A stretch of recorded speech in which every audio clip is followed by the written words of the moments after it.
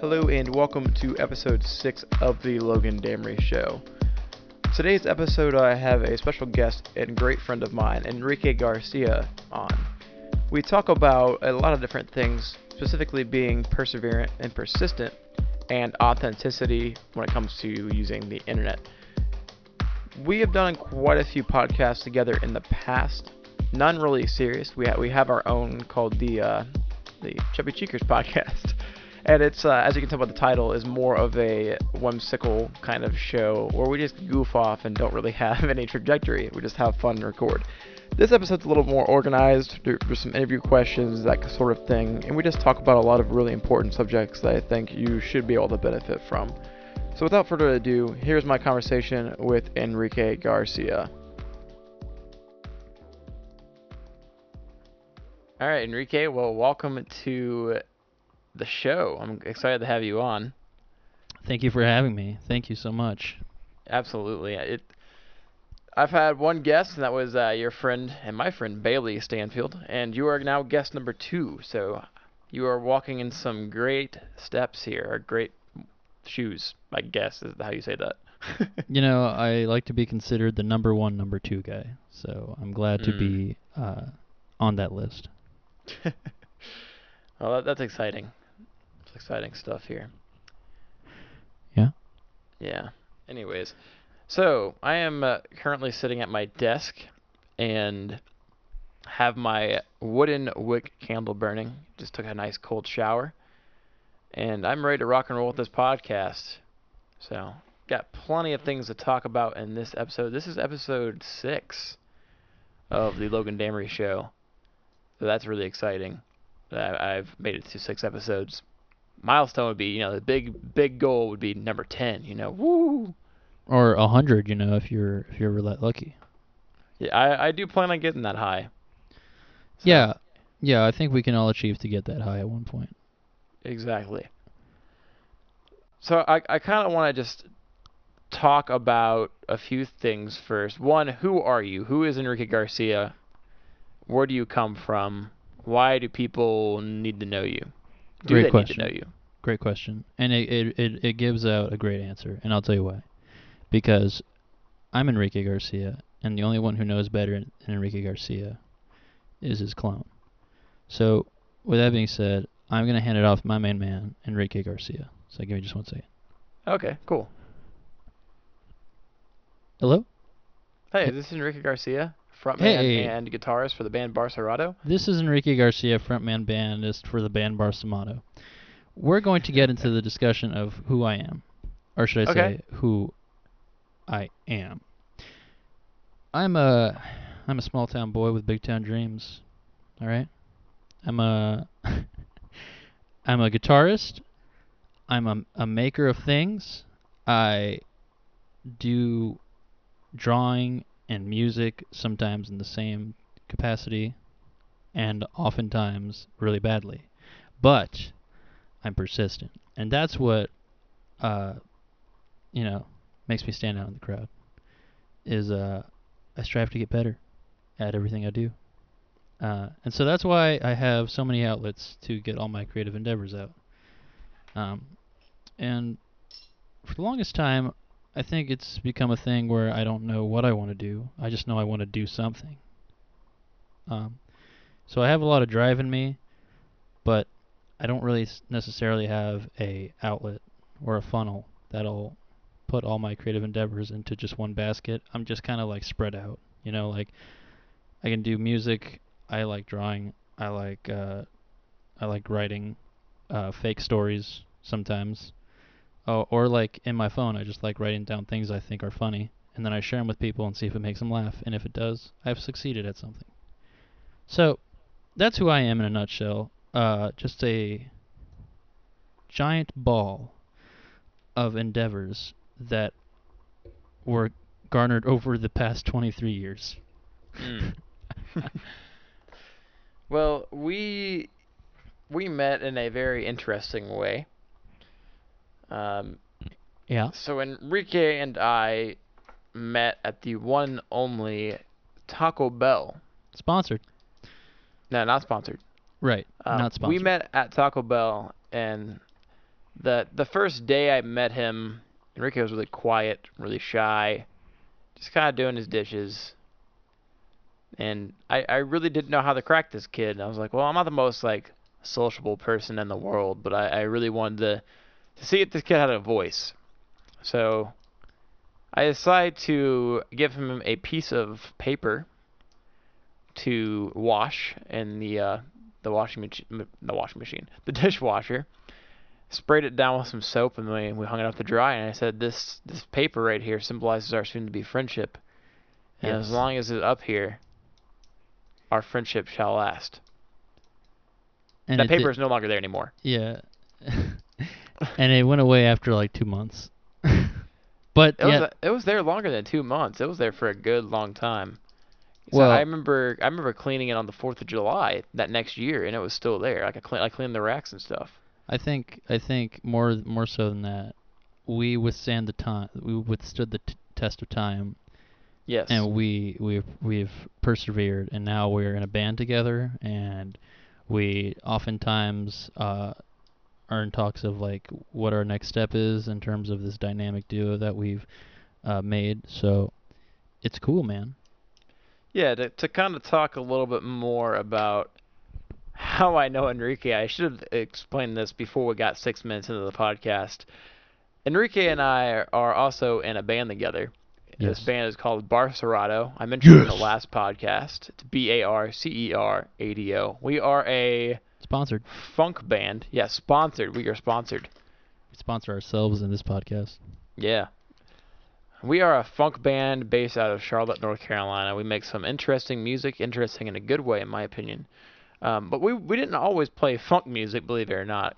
The band started out as a trio in my upstairs bedroom at my old house with my good friend Dustin playing piano and Enrique guitar. One day we just all three happened to get in a triangular conversation asking if we wanted to jam, and we all got together at my house and played music. And the video of that is still up on the internet, not released. I feel like one day I'm gonna make a newsletter, and the people who buy, like the first 100 people who buy our album, will get access to this YouTube video. Really? Yeah, Yeah. I think it'd be kind of funny. I think it'd be cool too. I like watching that video every now and then. Reminds Me me too. of how far we've come from that Yeah, small little room that your dad had. all those little boxes up there. Oh man, that We're was surrounded by boxes.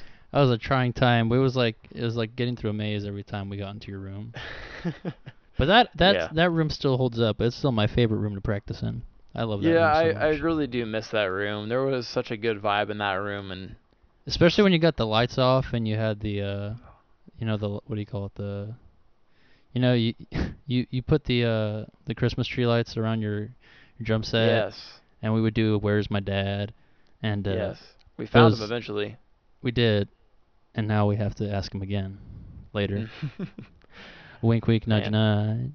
nudge. Yes, we need Nick Baker for that though. So Nick, if you're listening, send us both a message right now, and we're going to hit you up and have you play at Moochie's with us to sing to our new dad that you have not met yet. We found our dad, Get but we need Nick Baker.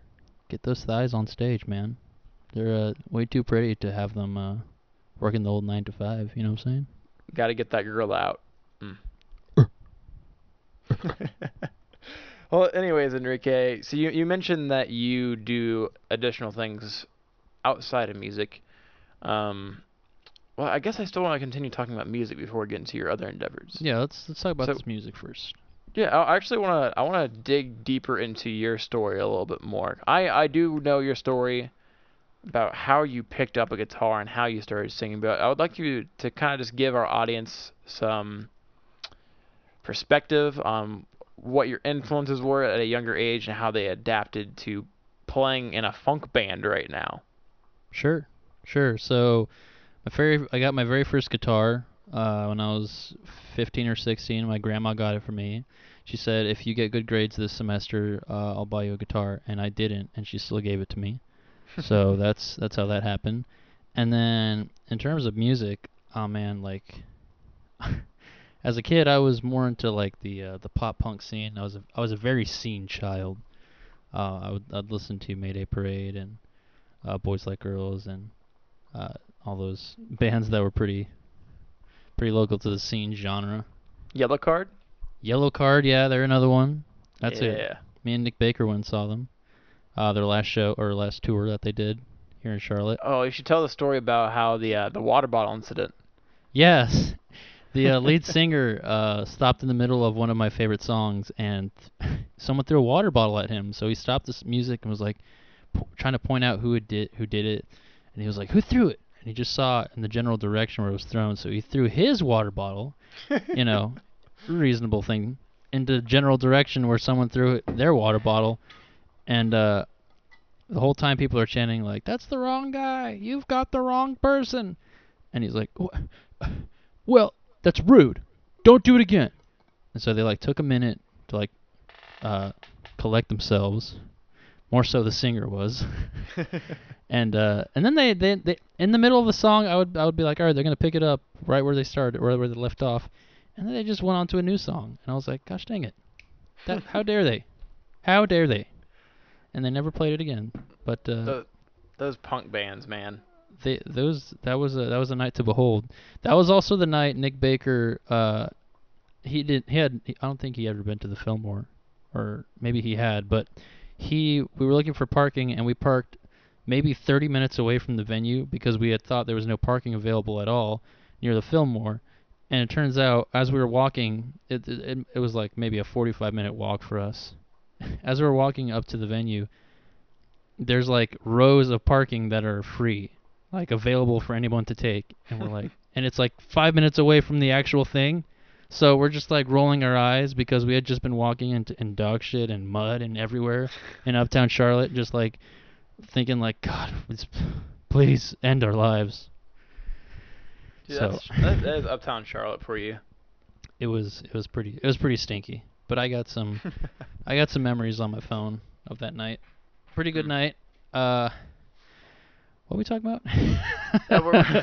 We're talking about your yeah. journey in music and how punk music was a part of your younger journey. I mean, like, I guess I didn't really invest myself into a genre of music. I mean, I obviously listened to pop punk and all those guys back then, but I don't think I like started seriously taking songwriting or being a musician as a profession or something I could do in the future up until like maybe the end of my high school, or not even then. What gave you that drive to take it more serious? I would say I've never taken music as a career more seriously than maybe up until the last year or two, like as this band was forming. Because prior to this, it was just me going like, yeah, I could be a music teacher, or maybe I could just like, do this as a hobby. But I never considered it as like as an option, because I was like, oh, you just have to be really lucky in this business because that's all it is. But, seeing Bailey go at it, he's a pretty big one.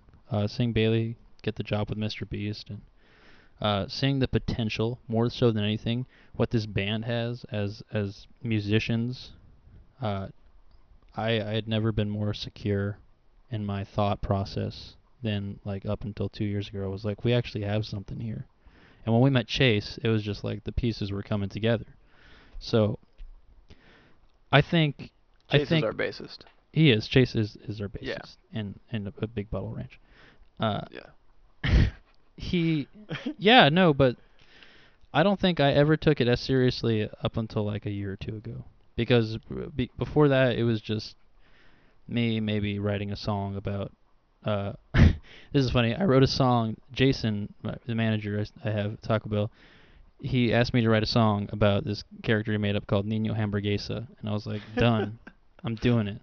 And I did it. And I performed it for him and this other guy. And we were like, what does Hamburguesa mean? What is that? It's just hamburger. It's just the Okay. I kind of figured. I just wanted to make sure that I was on the right track here. It was Hamburger Boy, and in the song he had a sidekick called Milkshake Gonzalez. Oh my gosh. And I wish I knew the lyrics, or at least had the book with them, because it was it was really funny. I'd like made up this whole backstory to Nino Hamburguesa, and it was in like A minor, so it was like really Hispanic-y. It was like da-da-dum, da-da-dum. So, yeah. So I would just do fun stuff like that before that, Well, and I never thought it would be anything until, you know, as a well, reason. the band was formed in what 2015. It was the Mm-hmm. summer of 2015, so we're getting close to 4 years here. And I feel like specifically in that summer period was when you started getting serious, at least with the band. And it Yes. definitely got a lot more amped up as we started seeing more internal success, which we can talk about success here in a minute, because I do want to get your opinion on that. But as we started to see more successful performances, things going better, that kind of thing. I mean, our first real gig was at my dad's wedding, and I don't really consider that a real gig. We also played in my dad's backyard was it two times in the summer of 2015, I believe? Yeah. Two Yeah. times Rod Damery, Rodster, Or Rod was the that Bod. 16? That might have been 16. I think that was 16. Regardless, Uh, it's on the Facebook. We can check later. yeah. Regardless, we played in our backyard. Like that was our gigs, and then we discovered these open mic nights in Indian Trail or Matthews, I guess technically, at Moochie's Tavern, which we still regularly play at. But that gave us an outlet to start getting better at performances, so just getting more performance reps and performing in front of crowds. And we've gotten quite a few gigs branching off of that.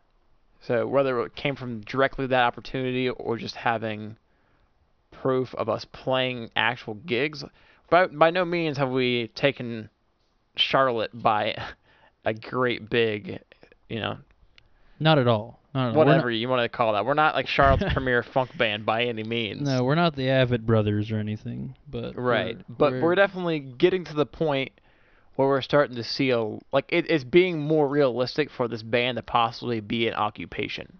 For us to actually make money out of this band and have this band be a business. And to me, that is fantastic. It's not the end all be all by any means. It's we're in this point right now in the creative journey. In my opinion, yes. While you do kind of you have to be an entrepreneur to get a band off the ground. You have to be able to communicate with people. You have to be able to deal with money. You still have the creative journey that is making your product. And your product's the most important part if you're selling anything, especially if you're in a band. Your music and your performance, your stage presence is your product. So where I'm going at with this is that we have had the time to develop all this, and I feel like this has dedicated us more to this project because we have this mass amount of influence from seeing that we actually can do this. We can get people to listen to us. We can get people to dance to our music, to go along with our acts on stage. And the more and more we play, the more I see that coming true. I don't really define that as success, though. And before I tell you what I think my definition of success is, like, how I want to pick your brain, and not even, it doesn't have to be with the band, but how would you define success? yeah. Success is definitely something that is defined, at least to me, by an individual's standards. Uh, you can be successful at anything as long as you're persistent in it. And with this band, I feel like we can succeed to whatever level we need to, or whatever level we want to, as long as we know that we're all on the same page. And so, some people look at it as a bigger than life picture, maybe internationally known or whatever, or maybe it can be a successful local band, or maybe just a great backup, guitarist or touring band. It all comes down to what do you want to get out of it, and that just comes at asking yourself that question. So you're What? saying the goals that we set, the goals that have been set for the band, and if we actually achieve those goals. Yeah, it's all about what you want to get out of this band if you're looking to get something out of it, personally and as a group. And I feel both of these things, individually what I'm looking for and what I'm trying to attain or what we're trying to attain together is towards the right direction of what I want to do and what I want to learn, especially from all of you. I see what you're saying for the most part. Success to me, and I definitely do agree that success comes from setting goals and achieving those goals, but a bigger picture of how I look at success, though, is I look more at the emotional side of it rather than the achievement side of it, in the sense of finding joy and being happy. Because you can find a lot of achievemental, is that a word? I don't know. Achievemental. Yeah, Yeah, let's make it a word. yeah, we'll make it a word. You can find a lot of success coming from achievements and still not be happy, still not have joy. So I mean, it's one of those things that finding joy out of situations that may not be great. We've been playing at an open mic night for a year. I could easily say, wow, I wish we had more paid gigs than this, and be like super upset and quit. But just being perseverant and finding joy in the fact that I get to play an instrument, that brings joy to me, and joy makes me happy, obviously, because joy and happiness go hand in hand. So that's I definitely agree with what you're saying as far as the achievemental part of it goes. But I just want to kind of chime that in as well, as far as just learning to find joy in situations that may suck, especially with open mic night playing and that kind of stuff. And I mean, in my opinion, open mic nights are great. I don't think they suck by any means. It's kind of easy. This is talking from experience. It's easy to kind of get stuck in the routine of going to the same place over and over again. However, while you do that, you're meeting people, you're networking, you're making friends, Yes. and you're getting more people exposed to your music. So if you are a musician, singer, or even a comedian, I can't press enough that you should go to open mic nights and branch out and go to multiple open mic nights. That's just more meeting people and more relationships. And really, if you are in business at all, it's all about relationships. The people in the band, Enrique, Chase, and Alex. I've known Alex since high school. Enrique, I met you after I graduated, the year after I graduated. And Chase, we just met, I've only known him since August, really. Right. But the bottom line is, if we hadn't developed a relationship with Chase, I mean, yes, the fact that we play like-minded music is great, but we developed a relationship with him right off the bat, and we're still developing a relationship with him. But it's even like when we got Nick in the band, and when we got Alex in the band, we developed relationships with them, and to me, that's more important than everything else that happens. Yes, I love the music, and I just realize I'm going on for a super long time here, so I'm sorry. That's all right.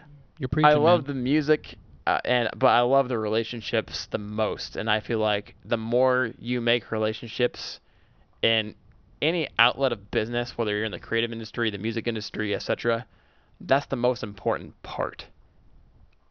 Right. It makes it easier too, being in a community like the ones we're in with Moochies and Shannon and all of them, because it's I think it definitely playing with them and seeing them do their stuff day in and day out, and just seeing them post about the shows they have, it proves to us that this is viable, that there is a community out there that does this, that can make a living with this, even if it's just a part-time living, it's still a living regardless, and they're doing what they love to do, they're sharing their talent, and being a part of, and seeing them do what they do on stage.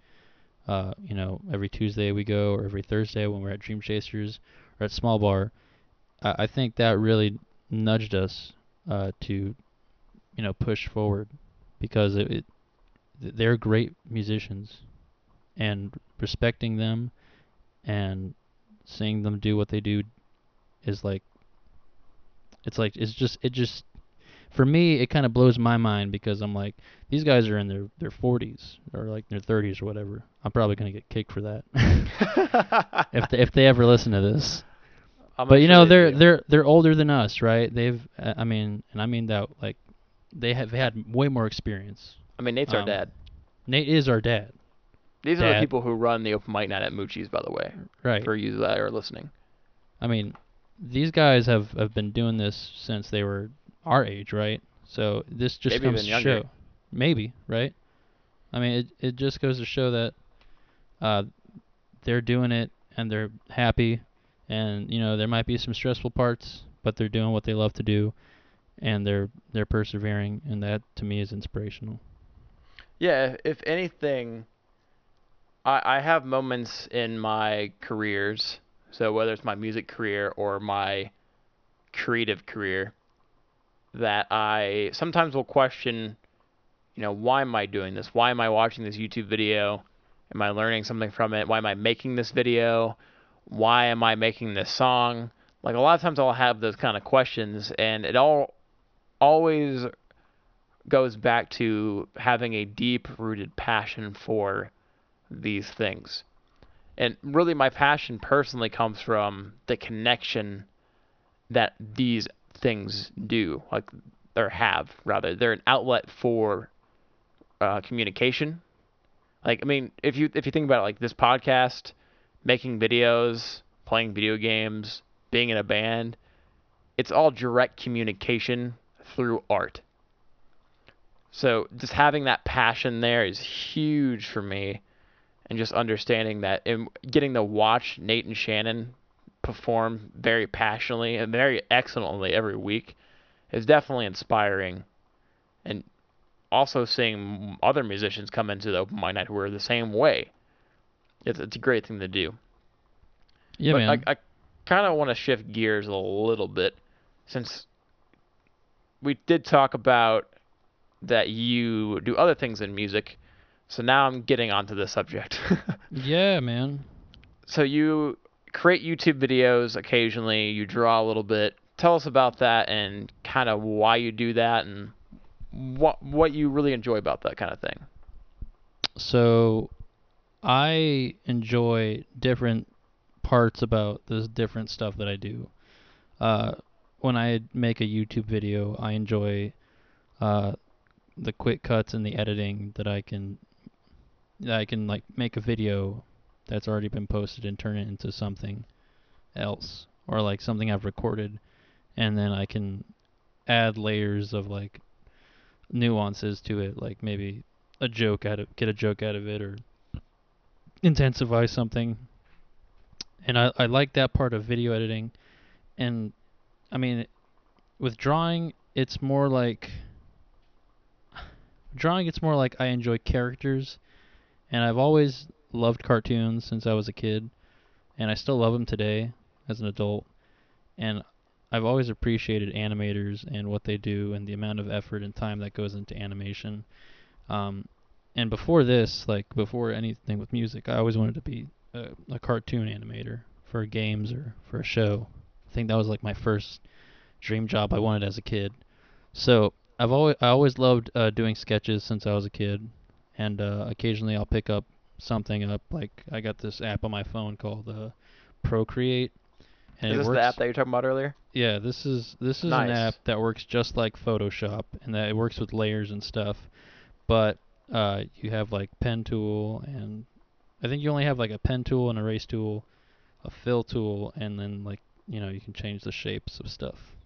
Um, but that's me in drawing, and then with music, it's just always been like self-expression, with like being loud or being soft or uh, being funky in our case.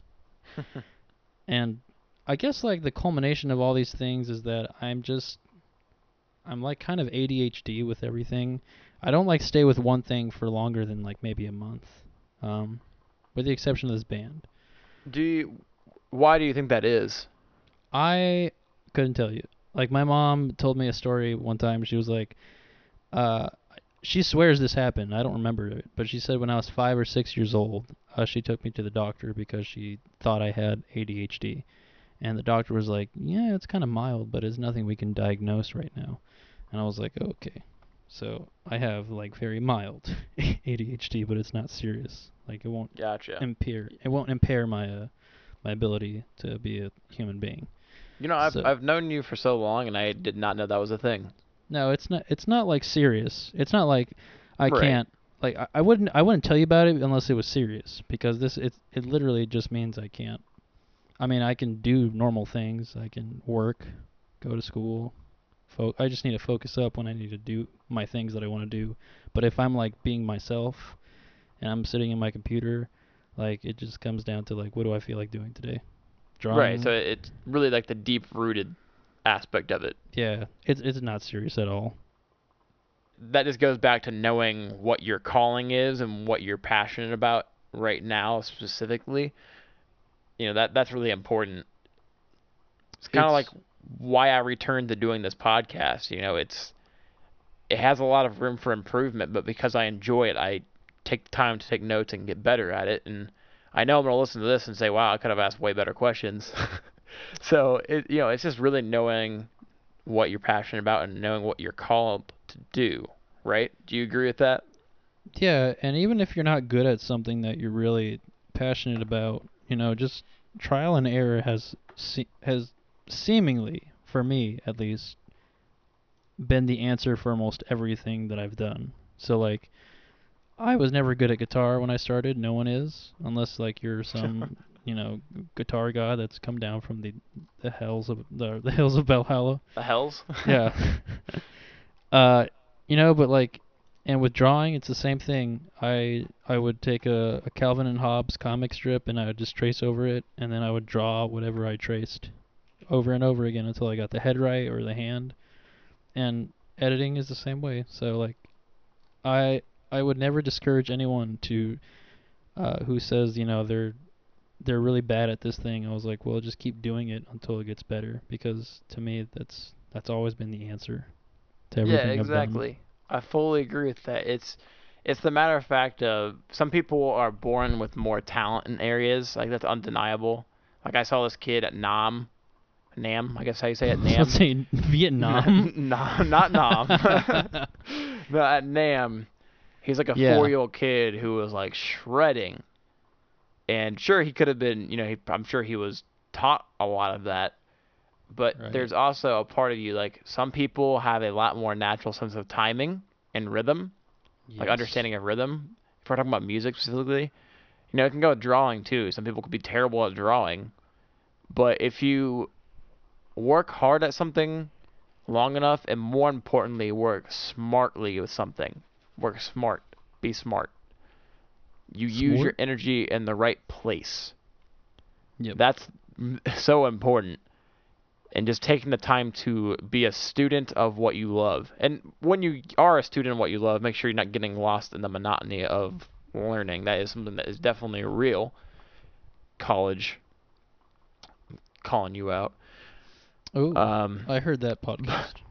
yeah, you heard You and that one, Bailey. Bailey. Yeah. Yeah, I could make a whole other podcast on that. Yeah, you guys But were going on. You had to make it a two-parter. You guys were so in depth. I really didn't need to make that episode 2 parts. I feel like I could have just kept it as one long conversation, and it would have worked out better. The Yeah. retention rate on people listening to the first one and the second one didn't quite match up. So I feel like if I just left it all as one podcast, people probably would have stayed longer Yeah. because we released it on 2 days. So this goes back to me just being analytical about what I'm doing right now because I enjoy it. Yeah. It's So fun, man. When you it when you really get to is. do what you love to do, it there's no better feeling. And when you find what that thing is even better, because there's some people that I've met, especially outside of Moochie's, in between sets, and they'll say to me something like, "Hey, I don't know if this is what I want to do. I'm just trying it out." And they'll either say like, "Maybe it's not for me," or they're like, "I'm gonna try something else." And when you find that, especially for someone like me, who's been like has like 5 different career changes and was in college for like 5 years just trying different things until nothing worked, it's like a you got the whole weight on your shoulder, and then like it's like, oh, release. You're fine. You're just weird. Amen to that one. But yeah, man, I totally get it. Yeah, it's just perseverance and experimenting, really. Absolutely. I could not agree more. Experiment until you can't experiment no more, and then when you're done with that, experiment some more. Yeah.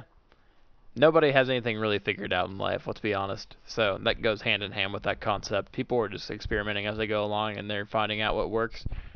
And I talked about this in a podcast, I think it was like episode 3, about creating a system and making a process that you can trust. Yeah. You can go back and listen to that if you don't know what I'm talking about. But that's basically what people are doing. You make a process, you create a process and a system that goes to that process, and you just try it out, make sure it works. That's just what people are doing all day long, every day. No one really has it figured out. There's always more effective ways of doing stuff most of the time, and just learning how to be more effective and how to really just capture your passion and combine those things. It takes a lot of work, a lot of time, a lot of energy. But I want to go ahead and change gears one more time here. There's a few more things I definitely want to talk about, but one thing that you and I have talked about quite a bit, we've actually had a pretty deep conversation with Fred before, multiple times about this. Fred is a friend of ours, and that Speak is for about. yourself. Let's speak for yourself. Okay, we're not doing this. Is not the Chubby Cheekers podcast. I know, but I haven't talked to him in a long time, and my life's been so good. So great. And you're not blaming that on Fred, though, I hope. No, I mean, never. Good. Never. Fred is actually lined up to be a potential guest on this show, by the way. This show? Yeah. Really?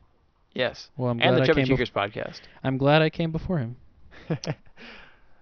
We'll see what he has to say about that. But anyways, I remember multiple conversations, and ironically on Rocket League, about being internet famous. Yeah. And this is something that I don't want to say I've had an internal struggle on it, because I don't desire to be internet famous. I mean, what I really want to do is I want to build and cultivate an audience and a community. That's what I'm looking at. But I feel like, and a lot of creators, what they're called, I guess you can call them influencers, a lot of what these people are talking, like Matt Diavella and Sari, what am I saying? Sarah Dici. I'm completely butchering her name. Sarah Dici. I don't know. I'm sorry. There's a lot of different characters out there. Characters. I'm stepping on myself right now. Hey man, take one step at a time, man. Yeah. I really, what's happening is I'm currently recording over a template, and my audio is diminishing right now because I've never recorded a podcast this long other than with Bailey. And I'm really distracted by that. So it won't be an issue. It's just my mind is kind of freaking out. But anyway, people like that, like Colin and Samir, Yes Theory, these grouping of people, they always talk about how a lot of people are kind of just in this internet game for the attention, for the views, for the sponsorships, and they're not really there to make a good product and make good content at the core. So I want to get your thoughts on why there's like this internet gold rush going on, and just what your thoughts around that are and why that is the case. So, why are people conceited? Let's see. Well, I definitely think a big part of it comes down to the type of culture we're in. What is this, Generation Z? I don't even know at this point. Millennials, Generation Z. Something like that.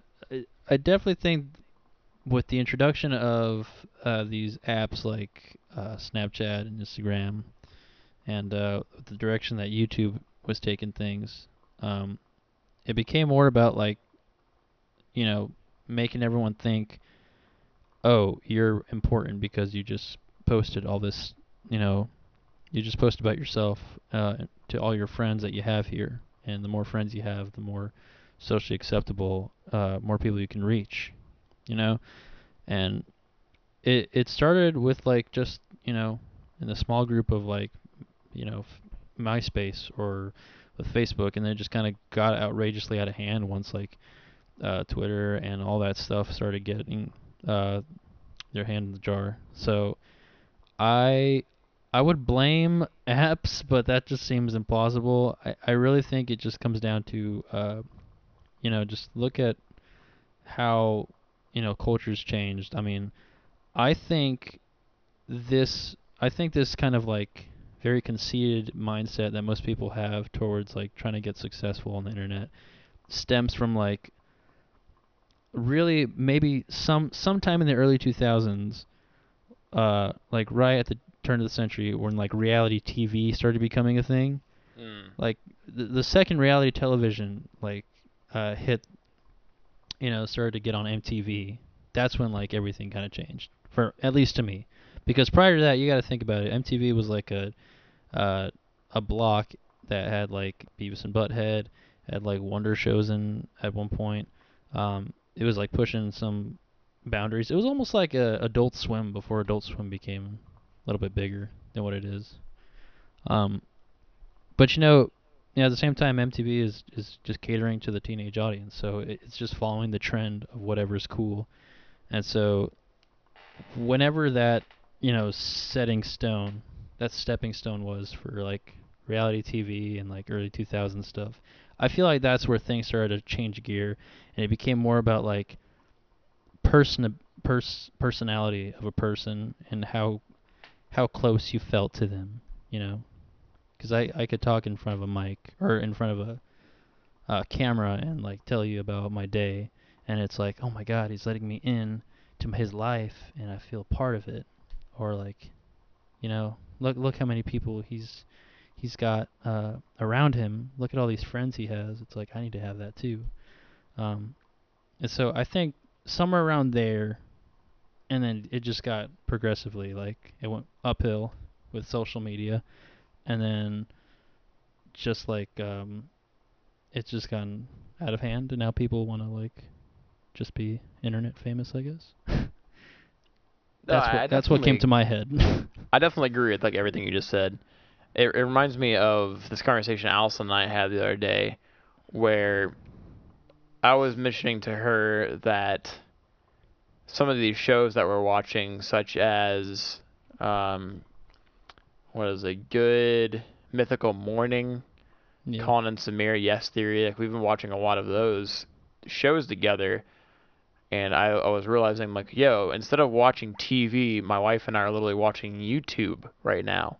Right. And this is very much replacing, not hasn't completely replaced by any means, but it's replacing the genre of reality television, like vlogging, that kind of stuff. Good Mythical Morning is more a talk show format, but with like Yes Theory and Colin Samir, Matt Diavella, not so much Matt Diavella, but these kind of influencers, creators, filmmakers, whatever you want to label them as. It's very much becoming more of a reality show. And the thing that makes it different than reality television is before with reality television, you had to audition or get noticed by a producer to be a person or a character, whatever you want to call them, on a reality TV show. But now, you literally can start a YouTube channel more than likely with the cell phone that's in your pocket. I just uploaded a video today that was exclusively shot on an iPhone 8 Plus, and this is my third complete video I've done in the last 6 months solely with my iPhone. And is it great? No. Is it the most cinematic rig you could possibly get? By no means. Like, it is absolute trash when it comes to a lot of different things. But if you are trying to get started out, you need to be able to learn how to tell a story first. You have the tools to do that more than likely. Like, most people have that. So I feel like that influences people more to get in the game. So really, if you think about it, just like the actual gold rush, there's more access to that resource. And everybody's flooding all at once to throw their content on the internet. And a lot of times people are just making very bad content and pushing it to get attention. And that's something that a lot of my favorite creators preach against is if you're making content, you need to learn how to tell a great story. Content is key. It's not about posting your face on the internet and talking for 5 hours. Just like with this podcast, I could literally sit here and talk for 5 hours, and the content could be meaningless. And that's something I am definitely trying to avoid, in producing content. I want to make sure that the content is meaningful and these conversations are insightful and that people can learn from them. Because these are very much concepts that I have learned from other people or things I've learned from my own experience. And the more I go along, the more I want to be my own experiences rather than other people, because I don't want to regurgitate others' information. So that goes along with what I'm saying about telling a good story and not getting stuck in the trap of what that is, as in the internet gold rush. If you see what I'm saying there. I agree, and I agree also with what you said about the resources. It got out of hand when you kind of gave this person a cell phone that can do all this stuff. Like you can now message, update people about what you're doing. You can film anything that you're doing, take a picture. And now, like nowadays, like GarageBand is now like on all iPhones, right? Yes. You can make anything you want on there, and so there's like a two sides of a coin, right? It's like really helpful for anyone who's trying to get started. You have all these utilities you can use on your phone or like that are accessible, but at the same time, like people can morph it into, these really terrible, selfish motives, stinky videos. Well, it's funny because in the beginning of this podcast, we're basically preaching about, persevering and driving and just making your content great. Yeah. And now we're over here talking about like how there's so many resources and how it's like can be a bad thing. That's not what we're saying. We're not saying it is a bad thing. I think more or less what we're saying is bad is the societal pressure of it and the fact that people are in it for the wrong motives. So it really goes to having good motives in producing content. Like I said, that's something I definitely want to avoid, is producing content that is lacking of meaning or lacking of anything that's not helpful. Yeah, and if you're doing something and you're doing it, but you're doing it because you're not wanting to get better at it, or if you're just doing it lazily, then you enjoy it, hopefully. Yeah, then get out, dude, because that's not what it's all about. I remember this is something my 7th grade or 8th grade high school English teacher told me. She gave us the cold hard truth. She was like, "You guys can quit high school right now, go to like the local McDonald's or whatever. And you guys can work 2 jobs at McDonald's and Wendy's. And you guys can flip burgers all your life, and that'll probably sustain you for like a year's worth of rent, and you can just keep doing that for all your life, and you'll be fine." And she was like, I can promise you, most people, that's what they do when they leave high school. They just get like a 9-to-5 job somewhere. But she was like, but even at college, that's what's happening. Yeah, but she reiterated. She was like, but you got to promise me this. You're gonna do that. You better be the best damn burger flipper out on the market, because you don't just do this just to survive. That's not what this life is about. That's not what we're trying to get out of you. Is we want you to find what your calling is and then apply it to the best of your ability. So if you're going to go out, you're going to go flip burgers for the rest of your life, you better learn how to do it to the best of your ability. And I was like, whoa, that kind of spoke to me, because it was like, what am I actually doing here? Am I just here sitting down doing a curriculum, or am I actually trying to actively figure out what I want to do? And that's kind of like the ding moment. You know what I mean? Yeah, that's definitely important to discover those moments within meaningful conversations and stuff, and just understanding, it's very easy to fall in the trap of, why am I even on this earth? Right. And, and many people have their own answers for that, and I could go on and on about what I think is the truth of that, but I don't want to get that deep in this moment since we're kind of close out of time. That's next week's episode. Yeah, that's next week's episode, The Meaning of Life with Logan Damery. Mm. But yeah, I kind of want to talk about being conceited and using the internet to fuel conceitedness real quick before we do wrap things up. That's something that I'm actually legitimately thinking about changing the name of this podcast. I don't know what I would change the name of it to, but I feel really odd having my name as the podcast, like the Logan Damery Show. Like the motives behind me having this podcast is not rooted in conceit, but just having my name there makes me feel that way. You know what I mean? I get what you're saying, but like, I mean, unless you have like a better name, like the Chubby Cheekers podcast Oh, sponsor. gosh. I don't know. It's also like pretty original. I mean, you got people like the Rich Eisenhower Show. You got Yeah. what's that podcaster everyone likes? Joe Rogan. Yeah, Joe then Rogan's Tim Ferriss podcast. as well. You know, it's But like the it's just the their difference name. between them and me though is they're actually a quote unquote household name. Like people know who they are. They're quote unquote influencers. Right. They're bloggers. Now they are though. I mean, when they Yeah, started, exactly. I don't think Exactly. anybody was listening to them. They just called their show whatever they. I mean, they weren't thinking about like, hey, let's change the name to something else because it sounds really bad. Right. So that's kind of where I'm at right now is I think it could be beneficial to change the name. However, I'm always going to be Logan Damry.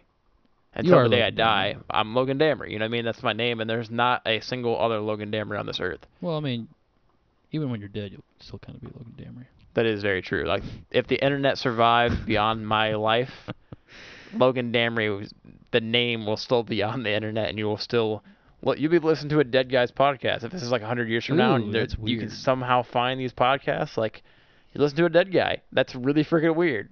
It is weird. Very. Well, anyways, let's avoid morbid conversation here. Let's get into more mortality. No. Let's talk about the perfect sandwich recipe. Yes. Please, everyone, get your pens. Get your utensils. A notebook, I'm ready. A piece of paper. All right, ready?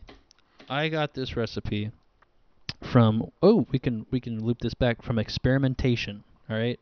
I have in the hunt always been looking for the perfect sandwich, and everyone tells me, oh, you got to go to this place, or like, oh, this place makes it the best, or no, it's this recipe. And I was like, no. You know, one night I was like, you know, tonight I'm going to get everything out of the fridge, and I'm just going to try and make anything. So that's what I did. One night I went downstairs into my kitchen. It was like 1 a.m. or something, and I was like, I'm just going to make every sandwich I can think of. So I did peanut butter and jelly. I did ham and cheese. I put an egg in one. I had These like are multiple sandwiches, correct? Yes, these are Okay, all good. different sandwiches. I just didn't want to put make sure them- you weren't meshing them all together. I made one big like monster of a sandwich. No, Oh gosh, that'd be awful. I made many different sandwiches, and they did not go to waste, so no one can complain. I ate all of them over the span of a couple of weeks. But eventually, I got down to like rotisserie chicken that my mom had left, and this sauce I got from this place called Viva Chicken. Was it ranch? It was not. It's like almost like spicy sauce. Okay. But anyway, actually, I could probably look up what the actual right name of it is if I could just like look it up. You can actually buy it from like bottles of it. I didn't know this, but you can buy bottles of this sauce at Viva Chicken, and it's the yellow sauce that they have. Kind of like their condiments are more like catered to the type of food that they sell. So they sell like Peruvian Yeah. food, yeah. So I really want to find out what the name of the sauce is so I don't mess it up. Well, it has that sauce, rotisserie chicken, and what else? It's sauce, rotisserie chicken, mayonnaise, and God, I'm blanking. Maybe did I put an egg? I don't think I put an. No, there was no egg. I think it was just those three things. It was rotisserie chicken. No. It was queso fresco. Queso fresco. All right. That sounds delicious. Now, let me tell you how it's done, all right? First of all, you got to get either a good piece of ciabatta bread or like what do you call it, like a French bread, maybe a cubano, something, right? But it's gotta be able to hold a sandwich kind of like an Italian sub would, all right? So you get that butter, bottom and top. Very important that you do that, and then grill it so that you get that nice brown topping, right? This is very detailed. It is. I'm not kidding you. I have this recipe written down because I know it is the best sandwich because I made it one time. Then I made it again like 2 months later, and I was like, this is still the best thing ever. Are you gonna pass it on to your ancestors? Absolutely. Not your ancestors. You know what I mean. Yeah. So you butter the buns, right? Both inside and out. Then you take the mayonnaise, spread it on top, just a little bit, not too much, because if you put too much mayonnaise, then it kind of takes away from the yellow sauce that I still don't know the name of. And I'm doing a disgrace to the people of Peru. I call myself a Peruvian, but don't even know the name of the sauce. What is it? Okay, so you get the you got the mayonnaise on there. You already got the buns toasted.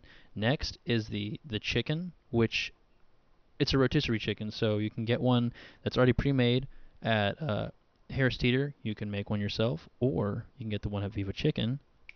Sponsor? Not at all. They're not sponsored. Is the sauce called? I'm gonna butcher this. Aji Mariello? I don't even know how to say that. Yes. Amario? Ají amarillo. There you go. Yes. Okay. It's all that says is just yellow sauce, or yellow spice. Amazing. But anyway, pick It up looks like it's just orange peppers. It's just ají amarillo. I don't know what else they put in it, but that's There's the oil, sauce. Mayonnaise, sour cream, queso fresca, roscetta, and feta, as Is well that- as a tablespoon of ketchup and lime. Is Salt and that- pepper as well. Were you reading that off the website? Yeah, that's the ingredients. Wait, they have the ingredients listed on their website? Well, it's not specifically like Viva Chicken's website, but it's Okay. it's like a subreddit Okay. type of thing. But yeah, so a lot of the stuff that's actually on your sandwich is also in this sauce. Yes, it so you're is. just doubling that up, man. That's all you're really doing. So you put the rotisserie chicken, which you slice into like little strips, right?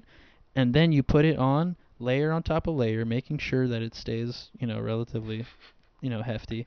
And then the sauce goes on top. On top. Not on the bottom, not between the layers, but on top. All right? Grill that bad boy just a little bit, because you've already grilled it from when you buttered it up. But just grill it a little bit to get it a little warm.